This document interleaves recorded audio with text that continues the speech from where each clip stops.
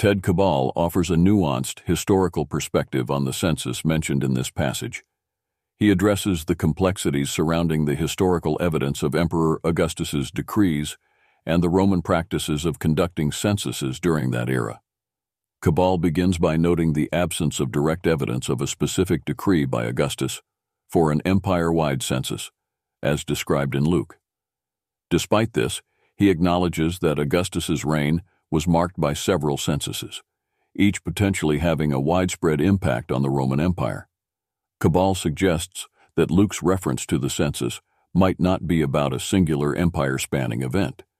Instead, it could be a summation of the overall intention behind these various registrations, or a specific decree with a similar purpose. Delving deeper, Cabal discusses the Roman practice of registering populations in their client kingdoms. Palestine during the time of Jesus' birth was such a kingdom under Roman influence. He points to evidence of tax rolls in the region, specifically in Samaria before King Herod's death, supporting the idea that registrations were indeed a part of Roman administrative activities in these territories. Also, Cabal emphasizes the political dynamics between Herod and Augustus. Herod had lost favor with the Roman emperor towards the end of his life, leading to speculation about Augustus's motives. Cabal posits that Augustus might have pressured Herod into conducting a census in anticipation of potentially acquiring parts of Herod's territory after his death. This theory aligns with the understanding of Roman administrative practices and the geopolitical context of the time.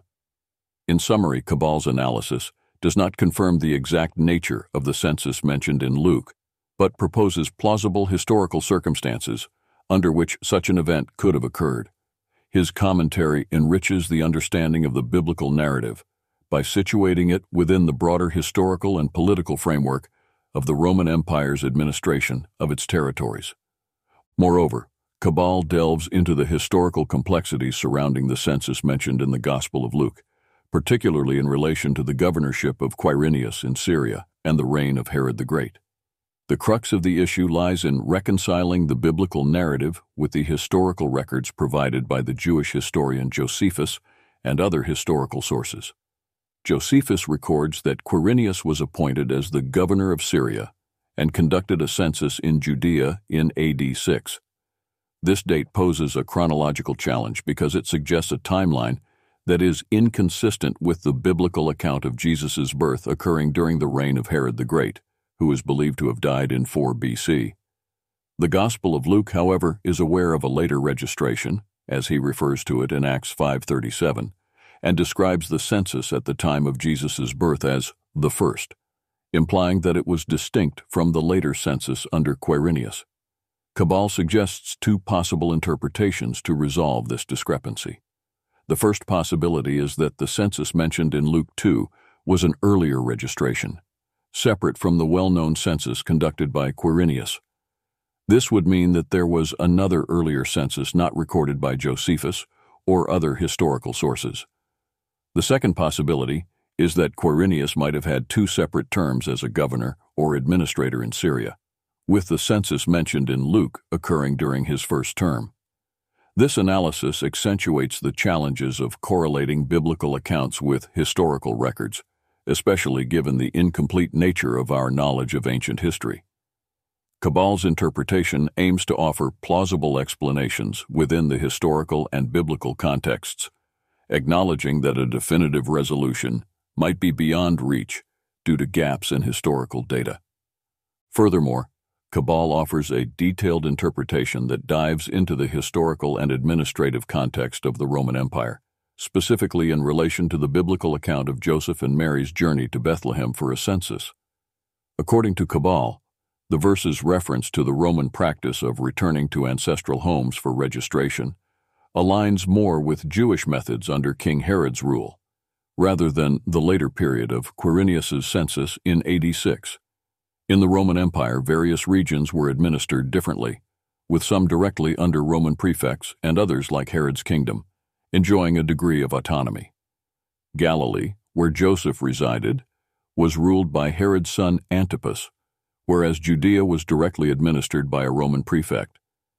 Cabal suggests that during Quirinius's census, it would have been unusual for Joseph, living in Galilee, to be compelled to travel to Judea for registration, given the distinct administrative divisions.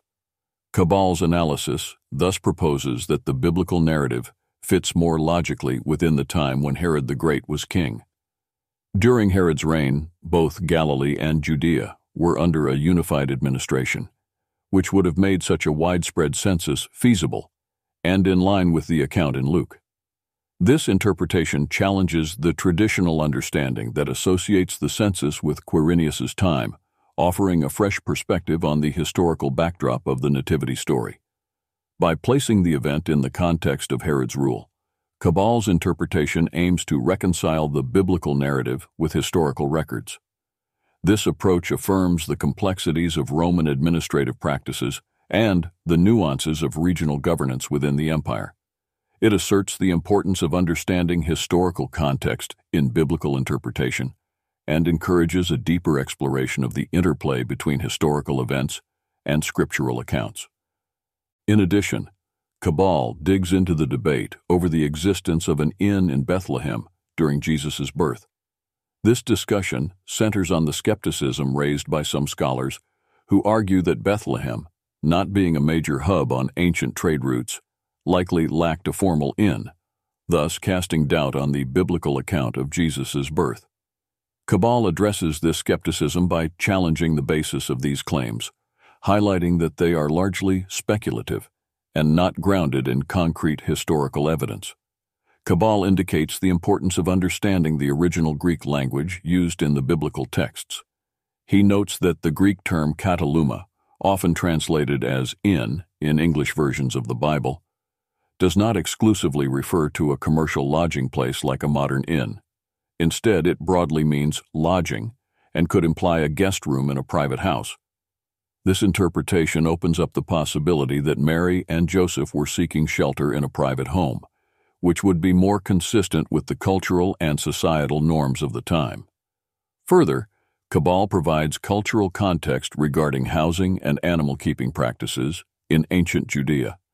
He explains that it was common for peasant homes to have areas for animals within the family living space. This detail adds credibility to the biblical description of Jesus being laid in a manger, a feeding trough for animals, suggesting that such a scenario was plausible within the context of the period. Besides, Cabal references early Christian tradition, which places the birth of Jesus in a cave. This tradition supports the idea of animals being kept in spaces like caves, aligning with the narrative of Jesus' birth in a humble setting. Overall, Cabal's analysis contends for the plausibility of the biblical account of Jesus' birth in Bethlehem, countering the skepticism with linguistic, cultural, and historical insights. He maintains that the story of Jesus' birth in a manger fits within the historical and cultural framework of the time, thereby supporting its authenticity. Additionally, Cabal examines the nuanced meanings and theological implications of the terms used in this verse. Luke 2:11 is a pivotal verse in the Christian narrative, where the angel announces the birth of Jesus, referring to him as the Lord and Christ. The term kurios, translated as Lord in English, is of particular interest here. In the original Greek context, kurios has a broad spectrum of meanings. At its most basic level, it can denote a person of higher social status or authority, akin to the way sir or master might be used. However, in the context of the Bible, its significance is often elevated to indicate divinity or supreme authority. This dual meaning reflects the complex nature of Jesus' identity in Christian theology, as both human and divine. When the angel uses the term kurios in conjunction with Christos, Christ, it is a profound declaration. Christos is the Greek translation of the Hebrew Messiah, meaning the Anointed One.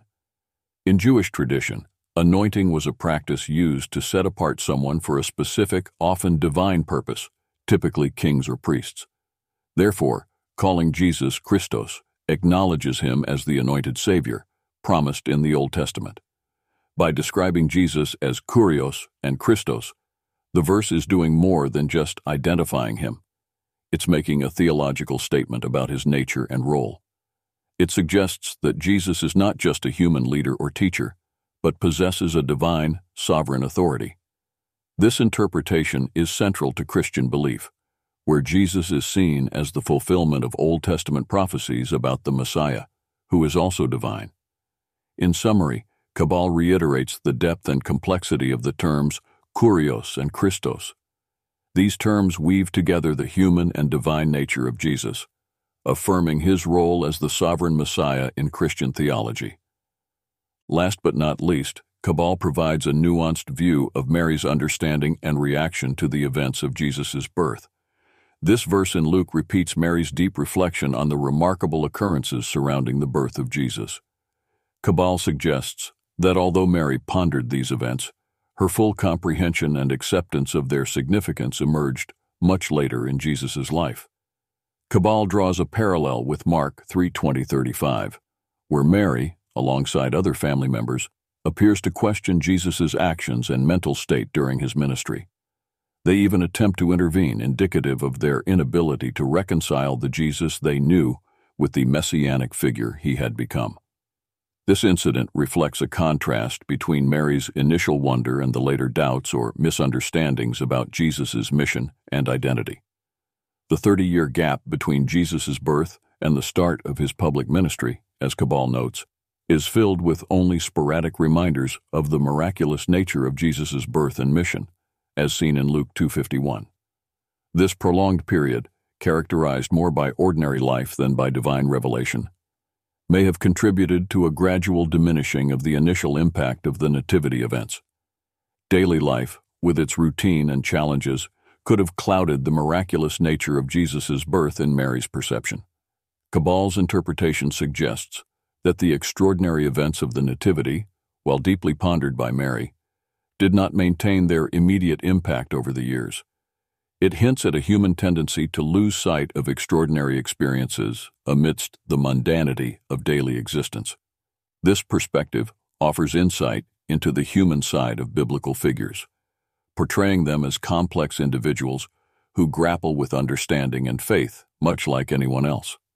It underlines the idea that understanding and faith can evolve and be challenged over time, especially in the absence of constant reinforcement. In conclusion, Cabal offers a detailed examination of various elements within the passage, providing historical, cultural, and theological insights. Cabal begins by exploring the census under Emperor Augustus, noted in the Gospel. He acknowledges the lack of direct evidence for a specific empire-wide decree, yet recognizes the occurrence of several censuses during Augustus's reign. Cabal posits that Luke's mention of the census could be a general reference to these events, or an indication of a specific similar decree. He then addresses the chronological discrepancies between the governorship of Quirinius in Syria and the reign of Herod the Great. Cabal presents two theories: either an earlier unrecorded census occurred, or Quirinius had an earlier term as governor.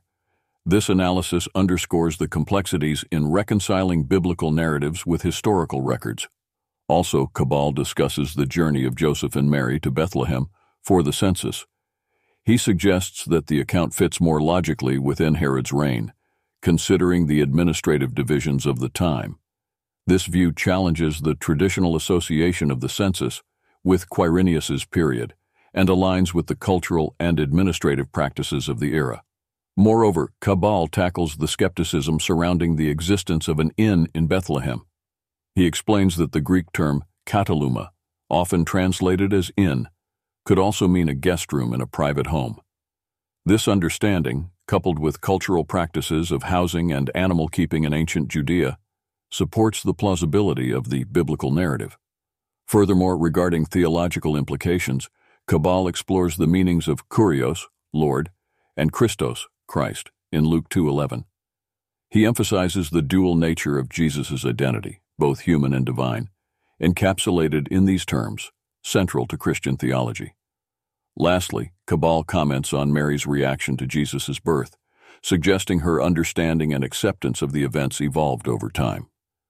This perspective showcases the human aspect of biblical figures, accentuating their complex journey of faith and understanding amidst ordinary life experiences.